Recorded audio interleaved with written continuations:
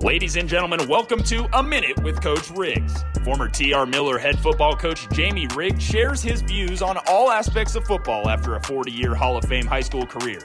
Coach Riggs and his guests will discuss the latest on the local high school and college teams, the current issues that are dominating high school, college, and NFL football, as well as reliving some of the classic moments and history of the game with the people that made it happen. This is A Minute with Coach Riggs.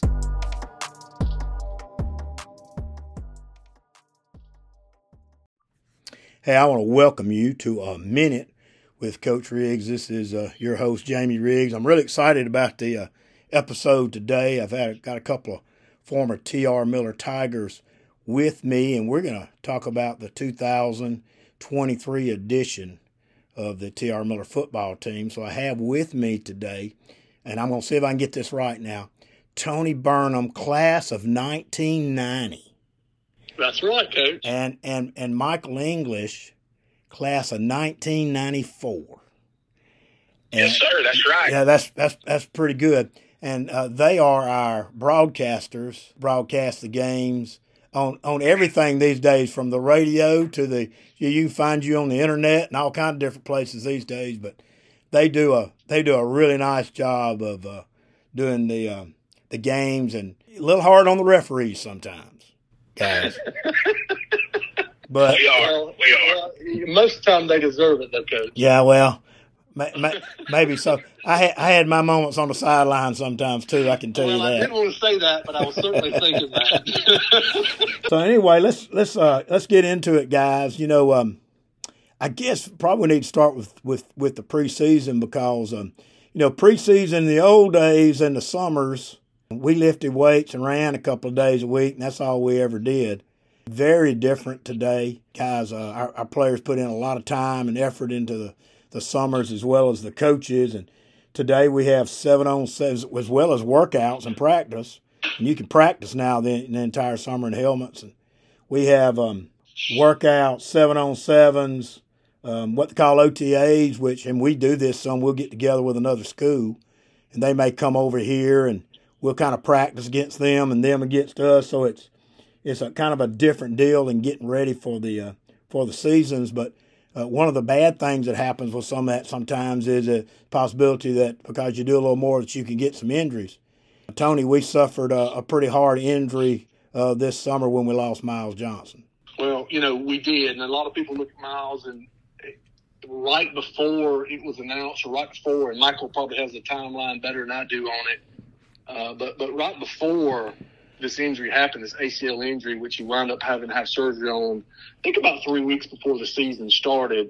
But right before that happened, he was brought into Coach Saban's office and had a picture taken with him, and Coach Saban offered him. And Miles this would have been his junior year. Miles Johnson going into his junior year this year. And so that was a big loss for TR Miller. And you say, well, golly, you lose a Power 5 kind of guy off your team. Really, you look at it, it's like losing 2 Power 5 guys off our team, because not only was he had been our starting tailback, he would have also been one of our starting linebackers. And to lose, and correct me if I'm wrong, Michael, but I think Mississippi State had offered him as a running back, and I think Bama may have wanted him as a defensive player. So if you have the caliber of a player who's Power 5 SEC type player, and you lose that on both sides of the ball, it's going to hurt a 4A team, especially a small 4A team. And he's not the only injury that we had. We also lost now he's the most significant one, obviously, or the one that's going to grab the headlines, Coach. But we lost a young, big, which I think is going to be a really good offensive lineman for us for the first half of the season practically, which it was a off-the-field type injury.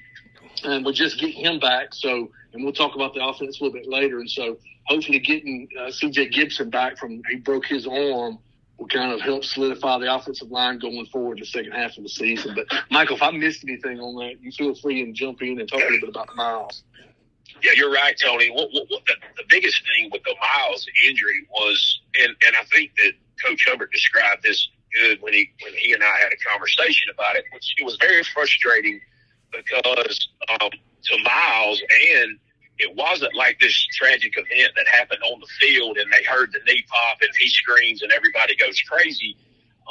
He he had been out there. They were just doing some of the things that Coach Riggs had just described, some of the OTAs. I mean, I think they worked out that morning. He had gone out there on the field, and they were just running some passing routes, and he kind of stepped wrong, and Coach Hubbard kind of noticed that it didn't really look right. So he said, Miles, take a break a little bit. You okay? Yeah, I just kind of felt my knee move a little bit, but I think I'm okay. Well, 3 days later, they go to Mississippi State, and they played these 7-on-7 games that you can do now. And he was so impressive over there, cutting on a dime, running full speed, guarding running backs out of the backfield. Mississippi State offered him as a running back. This is 3 days after he supposedly hurt his knee on the field that they didn't even think was really an issue. And so Coach Hubbard, trying to be safe about it, said, Miles, I'll tell you what, until you go get an MRI, we're going to shut you down. Let's just hold on right here until we get this checked. And they had a big 7-on-7 up here at TR Miller, had 7 or 8 teams that came. Chilton County was here with their 5-star linebacker, this and that. And, Miles, Coach Hubbard basically took his helmet from him. He said, you don't go out there. You're not playing until we get the results back from that MRI.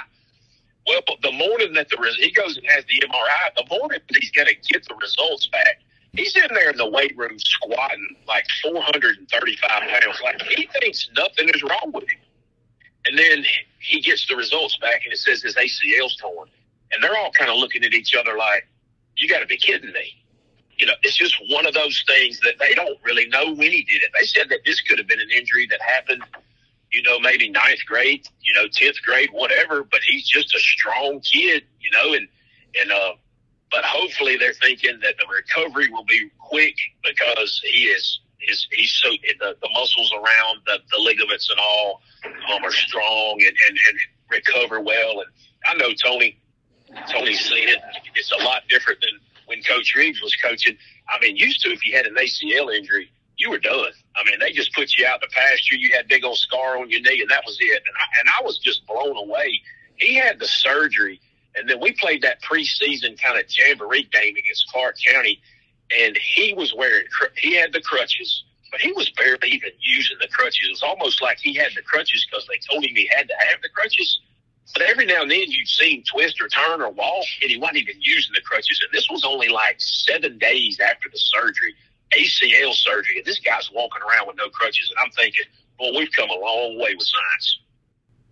Well, but he's unique physically too, and Michael can attest to that. Is he's not only unique physically, he's just a total package kid, Coach. He's, I don't care what school you root for, college wise. This is the kind of guy that you want to sign at the school that you root for because he's highly intelligent. He's a high character kid. Physically, he can do everything on the football field that you ask him to do, and he's just, the kind of kid that you root for and you want to support and want to see do great things in his future going forward. And so, I was highly surprised that he was moving and had the mobility. The swelling, it was swollen up pretty big when he first came back, and then it seemed like it went away overnight. And now you can see him walking out there, and it's just like he's, nothing's wrong. And I don't know, what is he, Michael, 6, 7, 8 weeks maybe now post-surgery or whatever it is. And his gait's fine. I don't see any limp with him that I've noticed. And so you really root for him just because of the kind of kid that he is. You want to see him have success. And you hate that he had this setback. But I was able to talk to him and give him some advice and give him some encouragement. And he seems to be taking it in stride mentally and preparing himself physically for next year. So that's good to see out of him as well. And I think that Coach Hubbard has said this best, and I know Coach Riggs coached as many football games as he has and won games and has seen guys have injuries. And this Coach Hubbard said that's one reason why this kid is going to recover as fast as he does, and he'll return to the field quick, and he'll be like brand new, is because he's a high character kid. This is not something that he will let set him back. Miles is in the National Honor Society, and he has a good foundation at home. He has a good circle of friends. He is the leader. He's a well-spoken kid. He has good manners. And Coach Hubbard said that'll be one of the reasons why he will recover from this, and he will come back better than ever because he is a high character kid. He won't use this as an excuse to turn and do wrong and get away from football or whatnot, because Miles is not that kind of person. He will recover and he will bounce back and he will be ready because of his upbringing, his discipline, and because he is a high character kid is why he will be able to recover from this. Of course, I coached his dad, Mook, and his uncle, Sean or Bebe. I told their mother one time that I was mad with her. And she said, "Coach, why are you mad with me?" I said, "Because if you'd had 5 boys instead of 2 boys, we'd won a lot more football games at TRM." You ain't kidding about that. And I tell you, man, that's one thing I think that his injury, and I know we won't get stuck on this much longer, but that's one thing that Coach Hubbard told me that he was concerned about being the biggest effect of the team. Tony said it earlier, you're not losing 1 player, you're losing 2, and in a small, rural school like this, that's tough. Coach Hubbard said, yeah, Miles can't play, so we're not as good a team because Miles is not out there. I get that. He said, I get that. You're going to lose players to injury. He said, my concern is what it does to the locker room, because he said, since these were little boys, 5, 6 years old, since these were little kids playing YMCA basketball, Little League baseball, Pee Wee football, middle school, he said, Miles has always been there with this group. They've always, it didn't matter who they played, what the score was, who they were about to have to play, what sport it was, they all said, well, we're going to be okay because we got Miles. If we need a big 3rd down run, well, we're okay because we're going to give it to Miles. If we need a big stop on 4th and 1, well, we're going to make that stop because we got Miles. We're always going to be okay because we got Miles. Well, now he is in the locker room, but for the first time in these kids' life, they don't have Miles. And he said, who in that locker room is going to step up and not use that as an excuse and wants to be? He said, I'm not asking anybody in that locker room to be Miles Johnson, but we got to quit worrying about Miles being there or not being. We still have to go play football. We're still going to put 11 guys out there. Who wants to be one of those guys now? And he said, that was my concern, is how are those kids that have spent their whole life always having Miles on their side, don't necessarily have Miles with them now? How are they going to respond to that? Let's just jump right into the offense. So we've played 5 games. We've won 3 games. We've lost 2. The 2 losses were to 2 good football teams in UMS Wright and Jackson, obviously. Let's talk a little bit about the offense and how that coaching staff up there has gone about trying to replace him, and a little bit about our offensive line, Tony. We probably have one of the smaller groups than we've had in a while, but we've been good blockers, and I think that group's played pretty tough up there so far. Yeah, they have, Coach, and traditionally they're fairly small, but we do have some size. And I mentioned earlier, C.J. Gibson was hurt. Now he's back. I think he's been back for like a game and a half. So the offensive line will go into the second half of the season, kind of how they drew it out during the preseason before C.J. got hurt and broke his arm. And so he'll have to get into playing shape. Michael knows 1 or 2 games is not going to get you back into playing shape if you've missed almost half a season. But I've been impressed with what they've done. And one of the things that's happened from CJ's injury is they've plugged in some younger guys, and you can kind of see them learning earlier in the year at the offensive line, and they've really rounded out and have been playing well. And I'm speaking about Ashton Madden, Eli Carpenter. They've gotten a lot more playing time on offensive line, also on the defensive line, but on the offensive side. And so we also had another injury on the offensive front, Coach, with Tony McBrayer. He's by far our heaviest offensive lineman. He's right at 300 pounds and a good offensive lineman. Good, hard-nosed, old-school offensive lineman. He got hurt. Michael, tell me if I'm wrong. You correct me. Your memory's better than mine. You're a little bit younger. But I think it was right before halftime of the Hillcrest game. That's correct.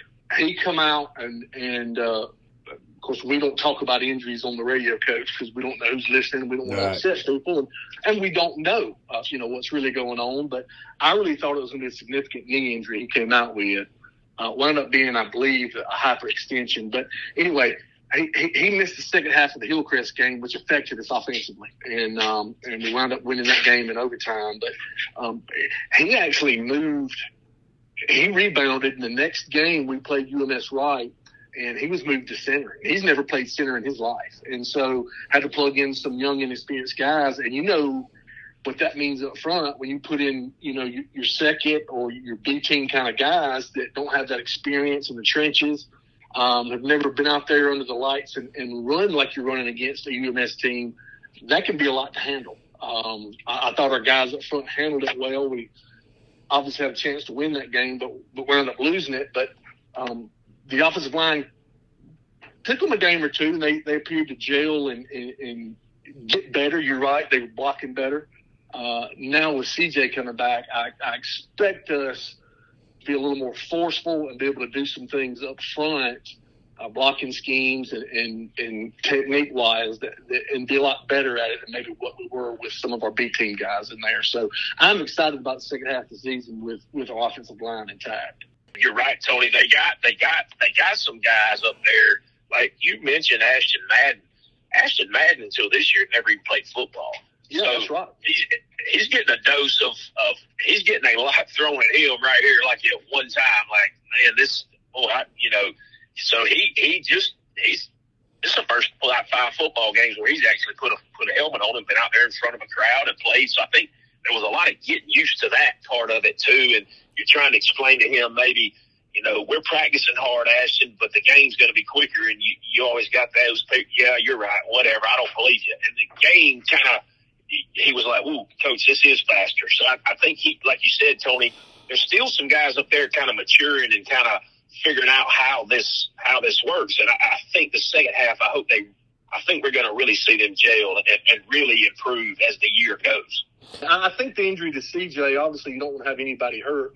It could have kind of been a fortunate thing for us because we were able to get Ashton Madden and Eli Carpenter, which are younger guys with a little bit of size to them, get them some really good experience going forward, and hopefully, you know, get through the second half of the season and make the playoffs, you know, getting into your third season, that we really have some depth there that we maybe not would have had if those guys weren't forced into action because of injury. If I'm not mistaken, Stephen Lane's played a lot of football for us. Yeah, I was going to mention him. I had his name wrote down too. He's done really good on both sides of the ball, and Stephen did a great job last year. He's doing a fantastic job this year. Those guys, when you have, Michael mentioned it, when you have kind of your heart and soul of your team not in there, and it's a guy who handles the ball a lot on offense, and having a good, I know I've blocked for some good running backs, Coach, and having a good running back gives you confidence, and it makes your job a little bit easier.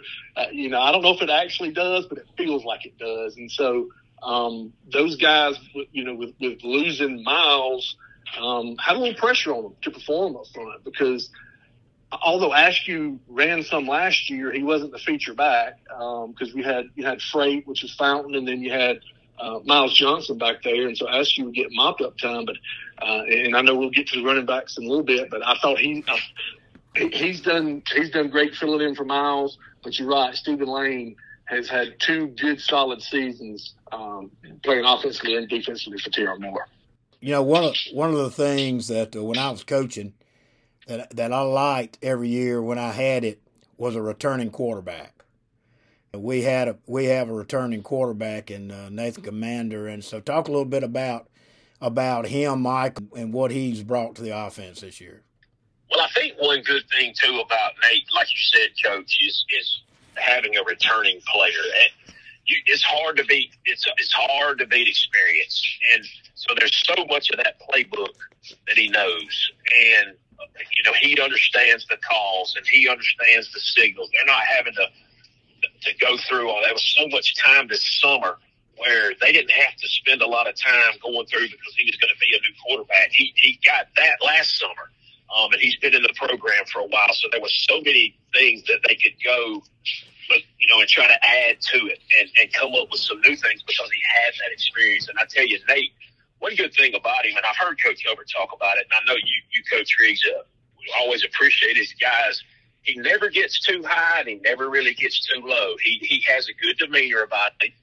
Nate doesn't talk a lot, but he doesn't let his emotions get to him, He's pretty mild mannered. He's a calm kid, but he throw that football, and he's not the most mobile, you don't think, but when we get to so much of that running the football and really trying to play that smash mouth over and over and over, he's shown sometimes where he has the ability to pull it, and he can run a little bit, and it's kind of helped to open that offense up, take a little heat off that offensive line. You start packing that box, trying to get in there and hammer that power and hammer that butt sweep, and he does that little zone read. He pulls it. We've seen several times this year where he's pulled it, and you're not asking him to go 75 or 80 yards, but when you pull it out and that outside linebacker, that outside contain has lost his leverage because he's trying to get in there and make the tackle on one of our backs, and next thing you know, Nate's 8, 10, 12, 15 yards here and there. It all of a sudden adds another wrinkle to that offense, but he can just really throws the football well. I mean, he's a good quarterback, throws it well, and like I said, I think his best attribute is he's just a good, calm, mild mannered. He does not let his emotions get the best of him. And he's faced a lot of pressure too this year, Coach. And it started out actually we played Clark County in the little jamboree.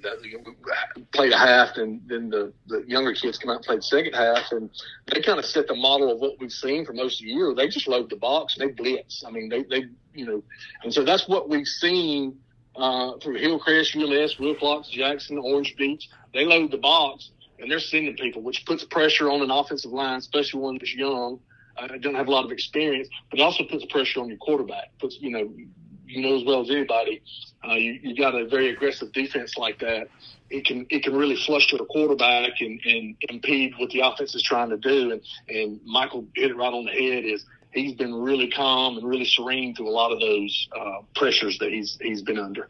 Yeah, guys, one thing about him, he has the one attribute that you want out of most quarterbacks. I view him as being a very accurate passer.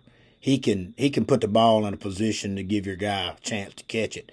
But I thought in the second half the other night against Orange Beach, I think we're tied at halftime, I thought that he kind of took over the game in the second half, made some big runs, made some great throws and all down there when we needed it. And that's what you want your quarterback to do.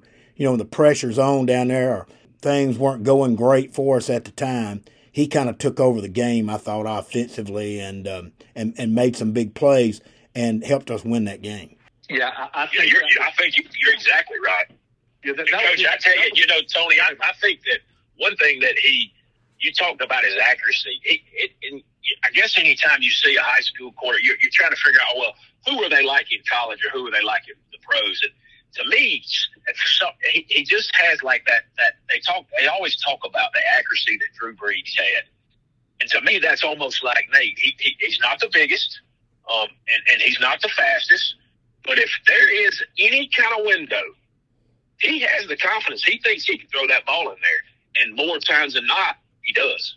And I think that's what helped is you don't have to have this great separation for him to have that confidence to throw that football. He'll throw you open. He'll throw that ball where his guy can catch it, and only his guy can catch it. He's done that a lot of times this year. Well, let's talk a little bit about some of the other skill guys. You mentioned to ask you. Let's talk about the runners a little bit, and who has come in there and kind of filled those voids. Tony, I think that coming into the season when we heard about everybody, obviously word spreads fast with Miles going down, and when we lost Miles, well, you lost DJ Fountain from last year and Miles, so you lost a 250-pound basically fullback and a 220-pound running back. So coming into the year, you don't have either one of them. So you're thinking somebody's got to step up, and Takai Askew has done that. I mean, Takai is not overly big. He's tall. He's tall, real lean, and skinny. But I tell you what, if there's a guy that plays football a lot bigger than he really is, I mean, if Takai doesn't sniff 180 pounds, I wouldn't think he's skinny, but and Tony says it all the time. He looks like, Derrick Henry. He's got the dreads coming out of the back of his helmet. He wears number 2. He's long, and he runs like Henry. He runs. You better have your buckles on your helmet tightened up, make sure they're in place right, and you better make sure your mouthpiece fits. he might weigh 165 pounds, but he runs that football like he's about 220. Takai loves contact, and he likes to hit, and he plays the same way on defense. And he takes that defensive mindset over there to that offense, and he's long and rangy and hard to hit, but he loves contact. And I think that's helped is he's kind of stepped up, and he's a tough football player. He's not necessarily your prototype running back, but he'll take that football. If you want to get it to him 30 times a game, he'll take it, and he'll run just as hard the last time as he does the first time.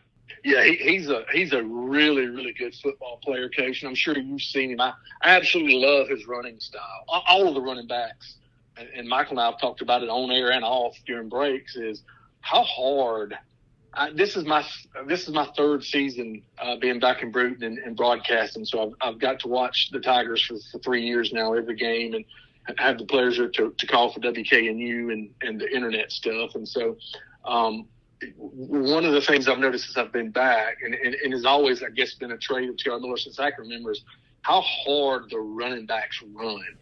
This team is no exception. And from Askew all the way down to Jordan Jolly and everybody in between, when they get the ball, they are such determined runners, and it's almost like they're getting ready for a fist fight when they're running the ball. I mean, that's just kind of what it reminds me of. It's just they take the aggression to the defenders. I wish, I wish I could get I've got a lot of extra weight on me, Coach, and I wish I could ask you about 20 pounds. I mean, if I did, he would absolutely be an all-world type player. But he's just a good football player, and I enjoy watching him. I've said this on the broadcasts, trying to implore people to come out and watch the Tigers, because for $7 or $8 or whatever it is now, to get to see these guys play as hard as they play, you'd be proud that they're playing for your school and representing your school and your town. And so Hubbard's another one offensively and defensively, just like Askew is. Just like when you were here, Coach, we got a lot of guys that go both ways. So Eli Hubbard, Michael, they line him up, split him out. He goes in the Wildcat some. He does H-back some. He's really kind of come on to be, I don't know what the stats are, but he may be our leading pass catcher as far as number of receptions. I know in the last 2 or 3 games we've thrown the ball a lot to him, and he's got some big yardage for us, and so he's another one offensively.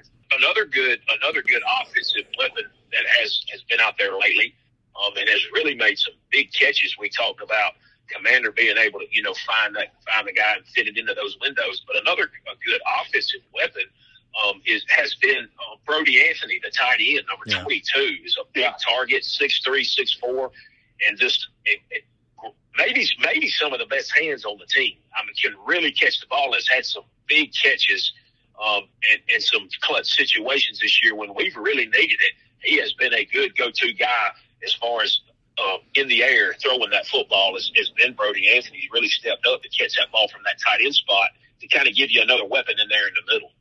You're right about that, and I see number 7 playing a lot out there. He's doing a little bit of everything for us. Of course, that's Eli Hubbard. And let's talk a little bit about the defense. I really thought last year we were excellent defensively, particularly against the run. Especially in the league we were in last year, in the 3A league, Region 1, you got to run the ball, and you better be able to stop the run if you want to win games. And I thought we did a really good job of that, and Andy Lambert's done a nice job as a defensive coordinator of allowing us to be able to do that and coaching that. When you're a little short at linebacker anyway and you lose one, it really makes it tough. And I know that we've had to kind of move some folks around and do some things, but I really thought the second game against UMS we played so hard on defense, particularly, to lose that game. It seems like to me in the second half of that game, UMS spent most of the second half on our end of the field, and we're just warding them off with everything we can to keep them out of the end zone. So talk a little bit about the defense and some of those guys that have shined over there so far this year. Well, I've told Michael, a couple times during the breaks this year that, that at this point in the season, the defensive side of the ball is the MVP of this Tiger team. They've been put in some hard situations and have been able to come out of it. And the thing about it is, we're not big up front, and we're not. I don't think we're quite as fast overall as what we were last year. But whenever a play needs to be made, we'll make it. I think we've got probably more interceptions halfway through this year than what we had last year. I'm just going by what my memory serves. I don't have any hard data in front of me, but we're seems like we're a little tighter, a little better on the backside. We were able to get some interceptions, coverage a little bit better, with the exception of the Jackson game. Of course, they've just got dudes all over the place, and we can talk a little bit about that later. But they've really performed. I think if you look at them on the hoof, they performed better than what you think they would perform by just looking at them. And I really think, well, I think history will show that the very first game we played against Hillcrest, they're the reason we won that game, in my opinion. They're the reason we were in the UMS game. You mentioned that. Wilcox Central, it kind of is what it was. Jackson is just like a buzzsaw. And then again, Orange Beach, the defense comes out second half and just plays lights out. And again, you're talking about a lot of the same names on defense and what we just talked about on offense. Hubbard's in their little linebacker. Askew's in their little middle linebacker. You've got Eli Carpenter, Stephen Lane, John Robert Jernigan. All these guys play on the defensive line and rotate in and out. And it's a lot of these guys are going both ways, but they're warriors, and their grittiness is something. I talked about it with the running backs, Coach, how they take the fight to you. This defense is the same way. Now, they'll come up, they'll hit you in the mouth, and they're a fun group to watch. Yeah, Stephen, and you mentioned Stephen Lane.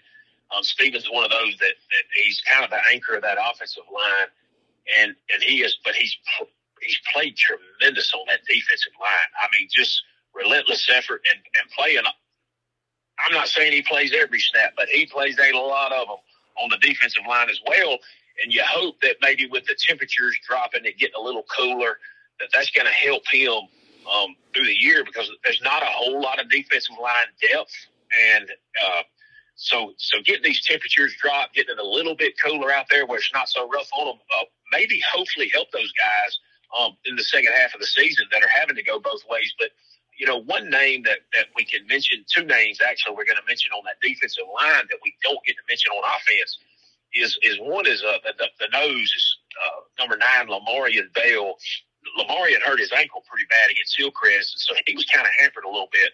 Last week he came back and he was able to play a lot more, and they expected him to almost be the every down nose all year. But when he rolled his ankle real bad, he was having a hard time getting over it. He came back last week, and we got that game in control last week. I think me and Tony kept mentioning on the air against Orange Beach. There were about 5 or 6 plays in a row where he absolutely stayed in the Orange Beach backfield. And there were 2 or 3 times I thought he was going to take the handoff. He almost intercepted the snap a few times. And he's kind of been one of those molds of and Coach Riggs knows all these guys. He's kind of a Walter Hodges, a Tristan Moore guy. He's not overly tall, but quick and low to the ground. And, buddy, when he gets a center that doesn't move well, that guy, you can see the center they want out of the game because they can't stay in front of him.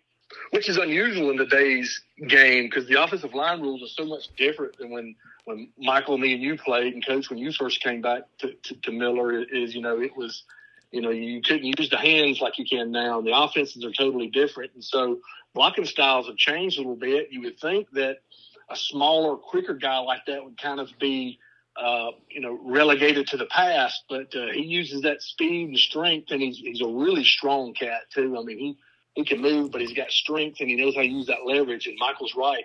He stays in the backfield when he's healthy, and we'll certainly need him to do that in the second half of the season, second half of the schedule. One name and the other name I was going to mention, Tony, too, and I'm sure this guy's probably kind of jumped out at Coach Riggs watching the game, but he's a defensive-only guy, and he's just a sophomore. But number 36, playing tackle, C.J. Stanton. I want everybody to remember that name. C.J. Stanton, just a sophomore. and he plays every single snap on the defensive line on Friday nights. And you have started to see the light come on with him. Mm-hmm. He is strong. And he really wants to be a good football player. And he's a good kid. And he plays every snap on that defensive line. In the last couple of games, you've really started to see the light come on where he's learning how to use his hands. He's learning how to use leverage. And he had a big sack last week against Orange Beach. When that game, we didn't really have that game in hand like we needed to, and he came off the edge and hit their quarterback from behind. Not only did he sack him, he forced the fumble. We got on it, recovered the fumble. It was a really, really, really big play in the game. C.J. Stanton's going to be a name that people are going to hear for the next couple of years. He is he's going to be a big name defensive tackle around here, and he has come on to be a real big piece of that puzzle on that Tiger defensive line. Yeah, and he's a good athlete too. I mean, he's 6 foot plus, he's 200 pounds plus. Still just a baby, going to grow. And so, if he takes care of himself and eats and works out and does the things he needs to do by the time he's a senior, he's going to really give people a handful with his size and his strength and his mobility over there. But yeah, CJ's I'm glad you brought him up, Michael, because you're right. The lights come on with him, and he's been, one of those younger kids that I've kind of been watching up front too, and just kind of see him learn and as the season's gone on, has been pretty remarkable to watch, and I'm excited about what the future holds for him. In the Orange Beach game, correct me if I'm wrong, I believe we were behind going in the fourth quarter.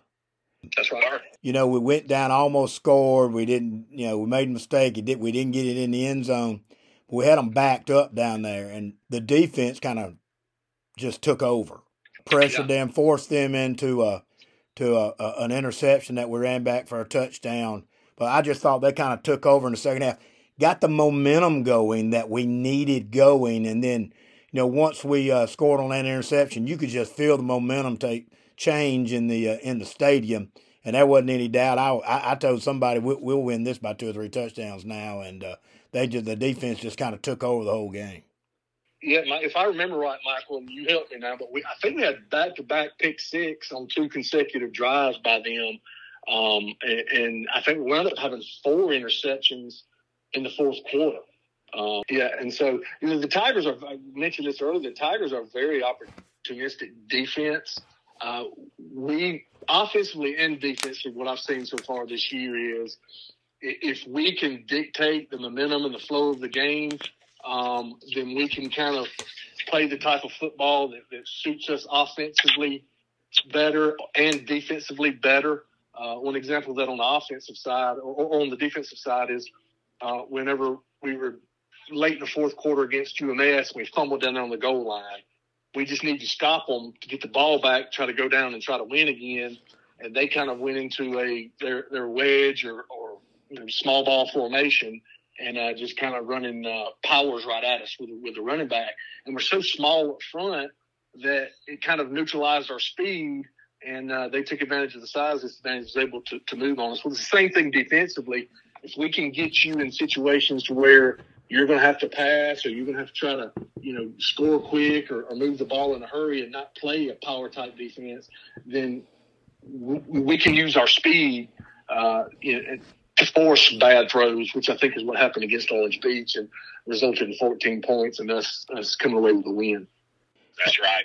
We had to just play football, a different way than maybe some other people want to play it. But, for the longest time, that's in my mind, and, that's what Coach Baker and Coach Riggs and Coach, Hart and all those guys, that's what they taught us is we weren't always the biggest. And I'm not going to try to convince you that you are 6'4", 270 pounds. We're not going to play like that. But what we're going to do is let's use our size and maybe our athleticism to counteract what you're doing. Let's use it to our advantage, and let's just make sure we keep outside contained and wrap up and tackle and make you snap it one more time. And you just find that if you play disciplined football and you don't commit penalties and you keep that outside leverage and you don't let people bounce outside and get some interior penetration, and then you find out if another team has a bunch of 16, 17-year-old kids that can put together a 12-play drive and be disciplined, and a lot of them can't do it. You just keep making them snap it again, and just use your speed as to your advantage. Don't feel sorry for yourself. Hey, I think it's crazy, man. It's like for the longest time, about 50 years here in Bruton, it seems like the common gene is 5'10", 170 pounds. That's what everybody is. Whether you play linebacker, secondary, center, tight end, quarterback, everybody's 5'10", 170. It's different. It's different in Atmore, I can tell you that. Yes. And so you just have to figure out how to play 5'10", 170-pound football and figure out what you can do that can counteract what they're doing, and just see if their way wants to. What you want to do, if you can do it for 48 minutes and 4 quarters, well, let's just find out, big boy. And a lot of guys don't want to do it. And about 721 times, I think now, it's worked. So, and I think that's what I hear these coaches now trying to teach these guys. We're not the biggest team, guys, but that we can't use that as an excuse. But let's find out what we can be good at and see if we can use that to our advantage. Before we go on, I'm going to just kind of read off the scores here of the first 5 games, and then I want to kind of let's cover the region standings here a little bit, kind of give everybody an idea of where everybody stands in the region right now, because we are in Class 4A Region 1.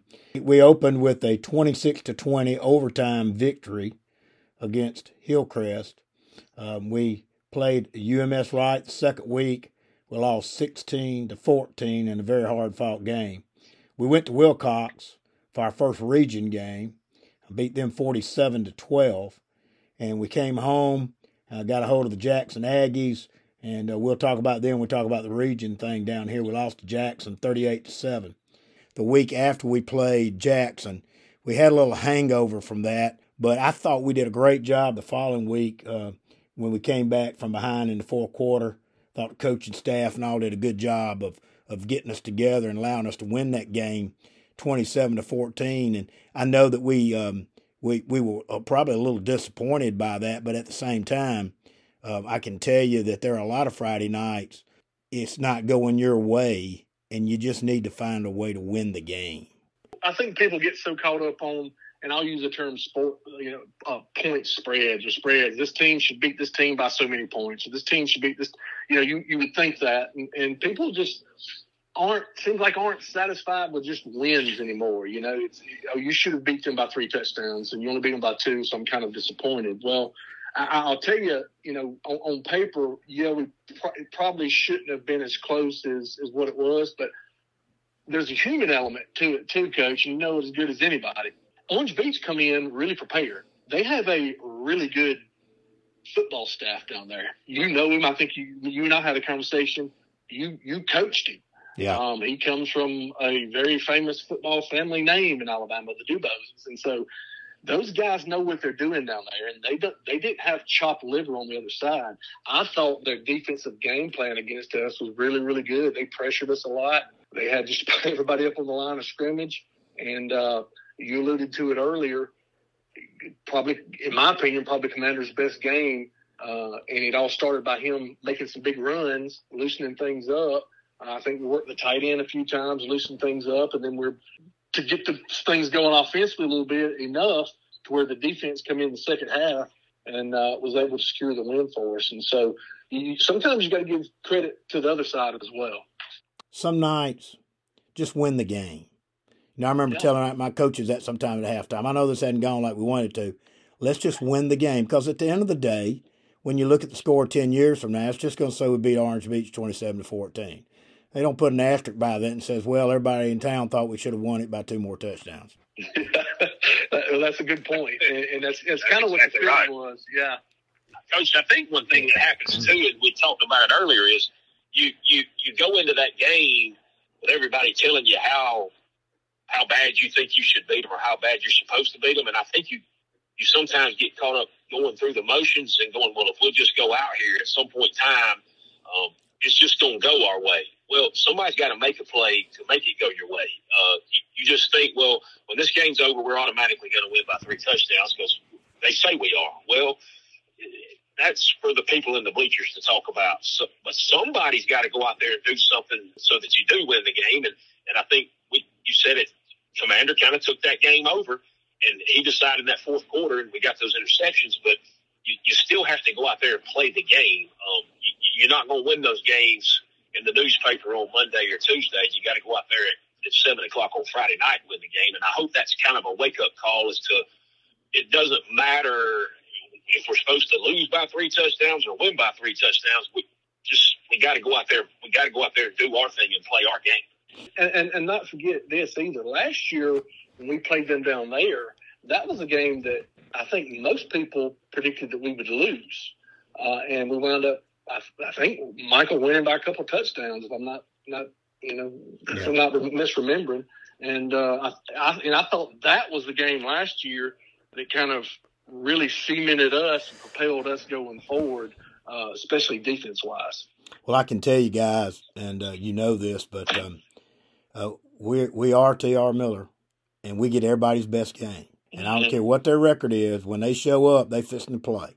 That's just part of tradition and the legacy here. So let's talk a minute about the region record a little bit, where everybody stands. And then I'll kind of turn y'all loose and let y'all talk about this. First place in the region is Jackson with a record of 3-0. And I'll just say, based on what I know, Jackson seems to be a head and shoulders above everybody else. They're kind of a class of their own. Yeah. And they are really good. Now, I'll tell you, and I know you don't get too far off of this, Coach, but you have Jackson. I think is going to win our region, and I would like to see a Jackson Andalusia matchup some point down the road. But anyway, they're head and shoulders the class of Region 1 4A. Yeah. So, and then there are 4 teams tied with a record of 2-1. That's Bayside Academy, St. Michael's, Escambia County, and TR Miller. That's region records of 2-1. Then in 6th place we have Satsuma with a region record of 1-2, but they've been beaten a couple of times pretty good by.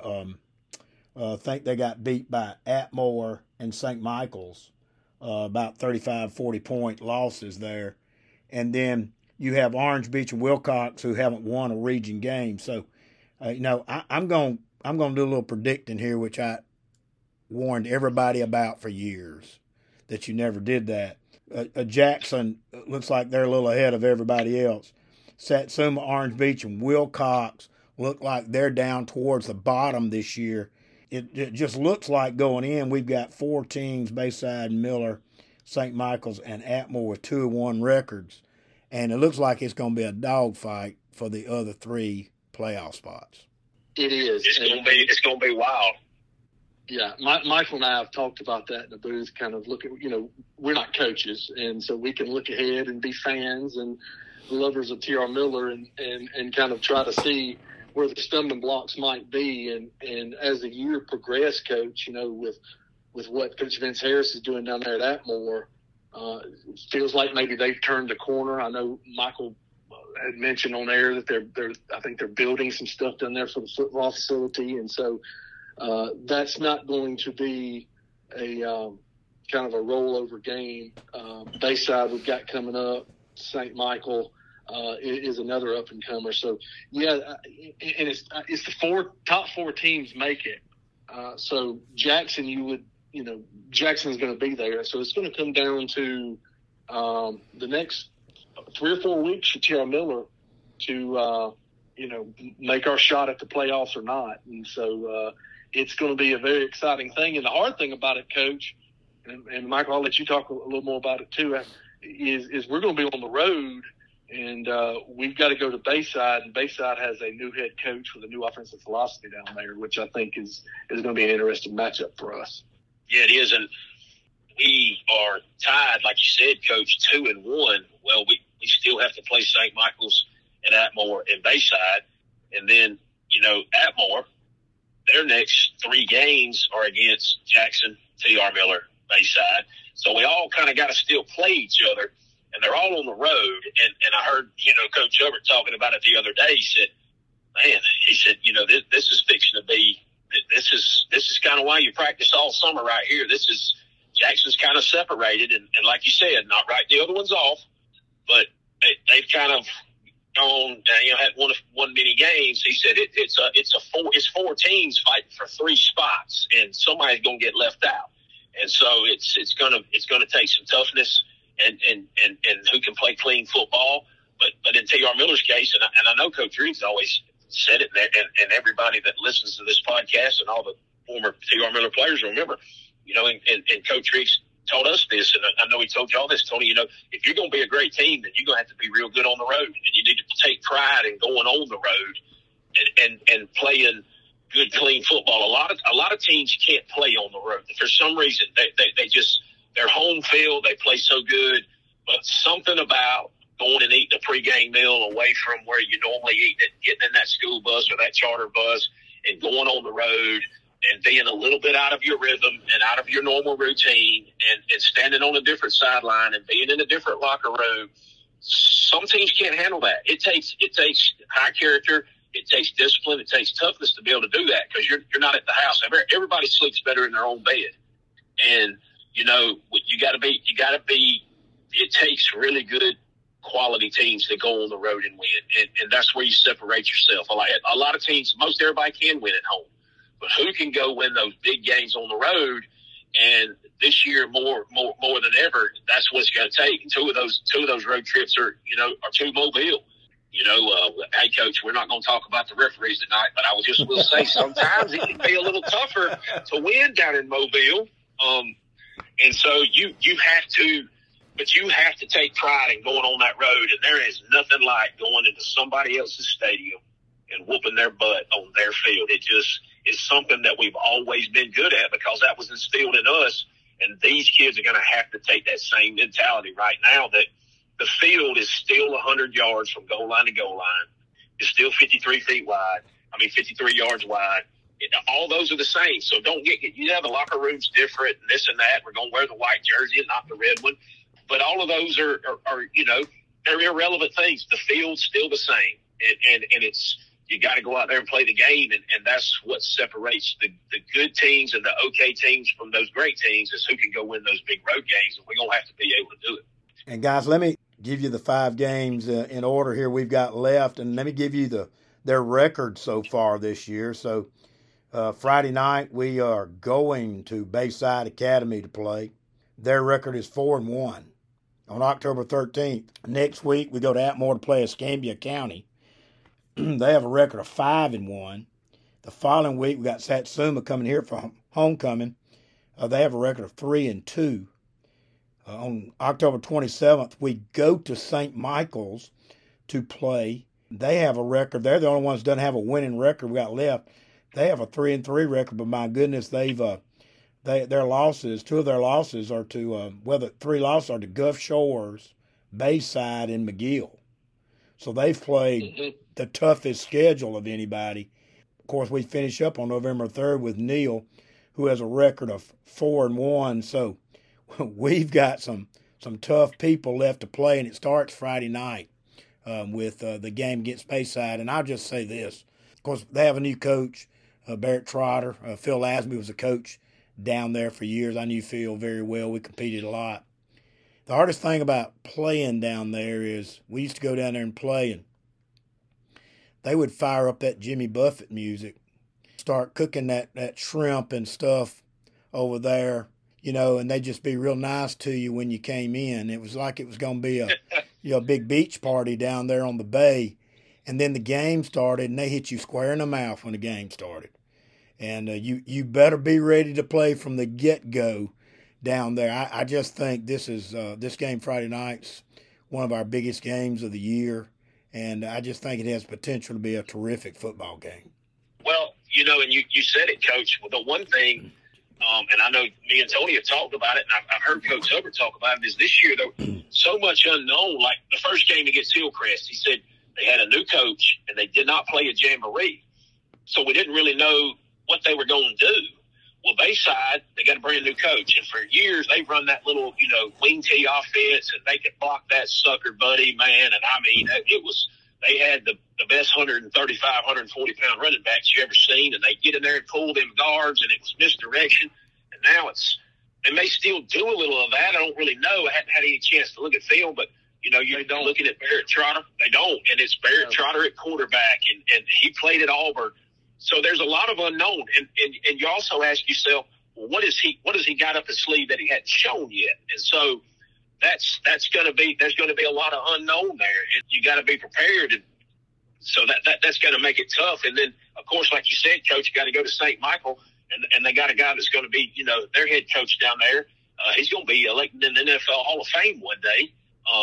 He has his son playing quarterback now. He's just a ninth grader, I think, and everybody that I've talked to, including David Faulkner, who is coaching at McGill, that's a 6A school. They've played St. Michael last week. Like you said, the St. Michael schedule, good grief, they played Gulf Shores, who, if I'm not mistaken, ranked first or second in the state in 5A, and have one of the better football players in the whole state down there playing for Gulf Shores.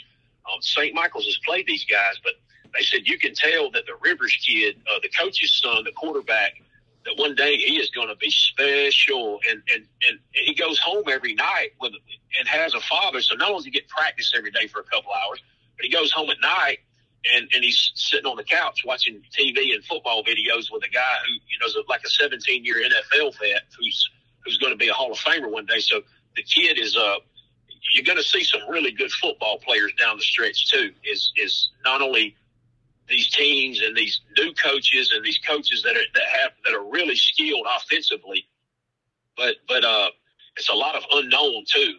Who's been holding something back? Obviously St. Michael's playing Gulf Shores and McGill, knowing those were really good teams and they were non-region games. They may have had a lot of stuff that they want to do that they didn't even use. And so you're going to see you may see some sets and some formations and some play calls that you hadn't seen because people hadn't had to use them. And so that really makes it tough when you're trying to coach 15 and 16-year-old kids Monday through Thursday to prepare them for what you do know they're going to do. And then you have so much out there that you don't know that they may, what are they going to do? And Coach, you talked about it, and Tony just talked about it. Vincent Harris, who spent a couple of years here as offensive line coach, has really turned the Atmore Blue Devils around, and they got big plans down there. Golly, they're pumped up. They're about to build a field house. They're about to build a practice field. I hear they're about to paint their bleachers. They're going to build a new press box. They really got them going. And I've seen a couple of highlight clips. They got a wide receiver down there, and we played against him last year. He wears number 1. This guy's got dynamite in his cleats. He is a guy who can almost win a game by himself, can really run. So we have got some good action the next 5 weeks of football. Yeah, and it starts Friday night with Bayside, Coach. They've abandoned that wing T. Number 3 is going to be their quarterback. His name's Sammy Dunn. He's just a sophomore. He's about 6 foot, 180 pounds, and is a really good athlete. So they will use him to put pressure on our defense, and they're big. They're pretty big on the offensive front and defensive front. They have 2 or 3 guys that are 6'5", 250. One's close to 300 pounds, and they're long. They have 6'2", 6'3" linebackers, and they have 6 foot plus defensive backs and wide receivers, and so they look a little bit like. Not quite as big, but a little bit like Jackson did if you're at Jackson's game. They're long, they're big, they're pretty athletic, and they're going to use the quarterback to put pressure on our defense. Now, I'm by no means comparing him to Jackson's quarterback because that kid is absolutely phenomenal, and he's only a sophomore as well. But it's going to be a tall task for the Tigers Friday night against Bayside because they're going to be well coached. I've watched a little bit of their film. Matter of fact, right now I've got a film of them and St. Michael's playing, and I think this game goes into overtime, and Bayside winds up winning it, I believe, if I saw the description on it right. But it's 2 pretty good teams going at each other, knocking heads right now, and the Tigers are going to have to play really good the second half, not just Friday night, but the second half because of all the reasons we just talked about. And one of the things I think that we need to improve on is negative yards, whether it be from penalties, or busted plays, sacks, whatever the case may be, is we need to really improve on that. I've been happy we haven't had a whole lot of turnovers this year offensively.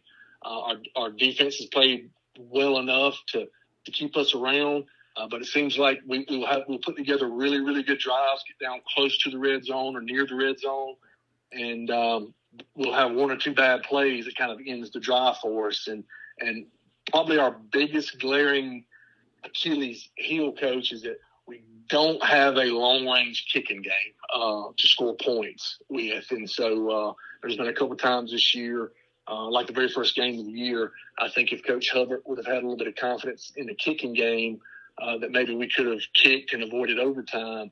But we just didn't have anybody with experience because we lost all that last year to be able to do that. Now, as the season's going on a little, and I think there's somebody else, Michael, help me if it's somebody else, but I know Little's been coming in and doing some kicking, and it seemed to be getting better, but we still don't have that long-range kicking game that you expect that you're going to see out of a Bayside or St. Michael or some of the schools that are down around the Mobile Bay area. So possessions are going to be crucial, and every point we can score is going to be crucial because I feel like we're going to be missing that, 25 to 30 to 35-yard field goal that maybe we could have knocked through last year that we won't be able to do this year.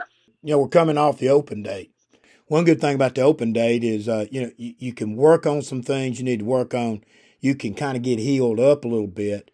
And just talking to a couple of the coaches, I just, talking to them, I think they had a really good open date. They got some real good work done. And hopefully we expect to see, an improved football team, which obviously we're going to need down the road. Hope that the TR Miller folks will get in their vehicles and go support the Tigers and get with them here as we finish up the season. Yeah, Bayside's also coming off of the open date too, so you just don't know what you're going to get from them coming out of – and I don't know what kind of injuries they sustained either that they had to get well from, and then what they're going to try to do during an open week. You being a coach, you can attest to this. It's, sometimes teams will want to just kind of work and focus on what they need to work on, and then sometimes they feel like they've got that mastered, and maybe they want to put in a new wrinkle during the second half of the season because, we talked about how imperative it's going to be for TR Miller the second season to try to make to the third season, which is the playoffs.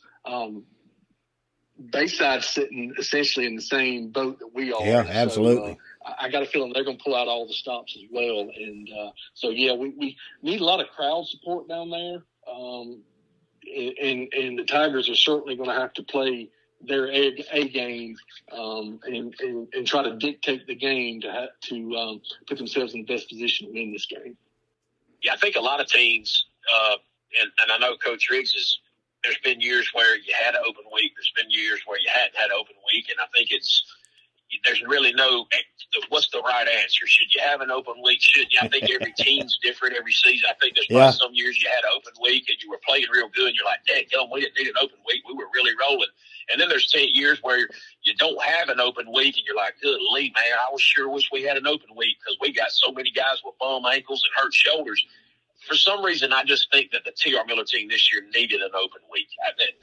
That thrashing they took from Jackson, they bounced back against Orange Beach. Like you said, they got the win. But, C.J. Gibson just coming back from his injury, Lamarian Bell, the nose guard, hopefully this off week really helped that ankle heal up even better. And then just with so many guys like Stephen Lane and them and Eli Hubbard and Kavarius Bell and so many guys playing both ways, I don't know. I'm not the coach, but I would think that this was, for this team, was probably a good thing was to have an open.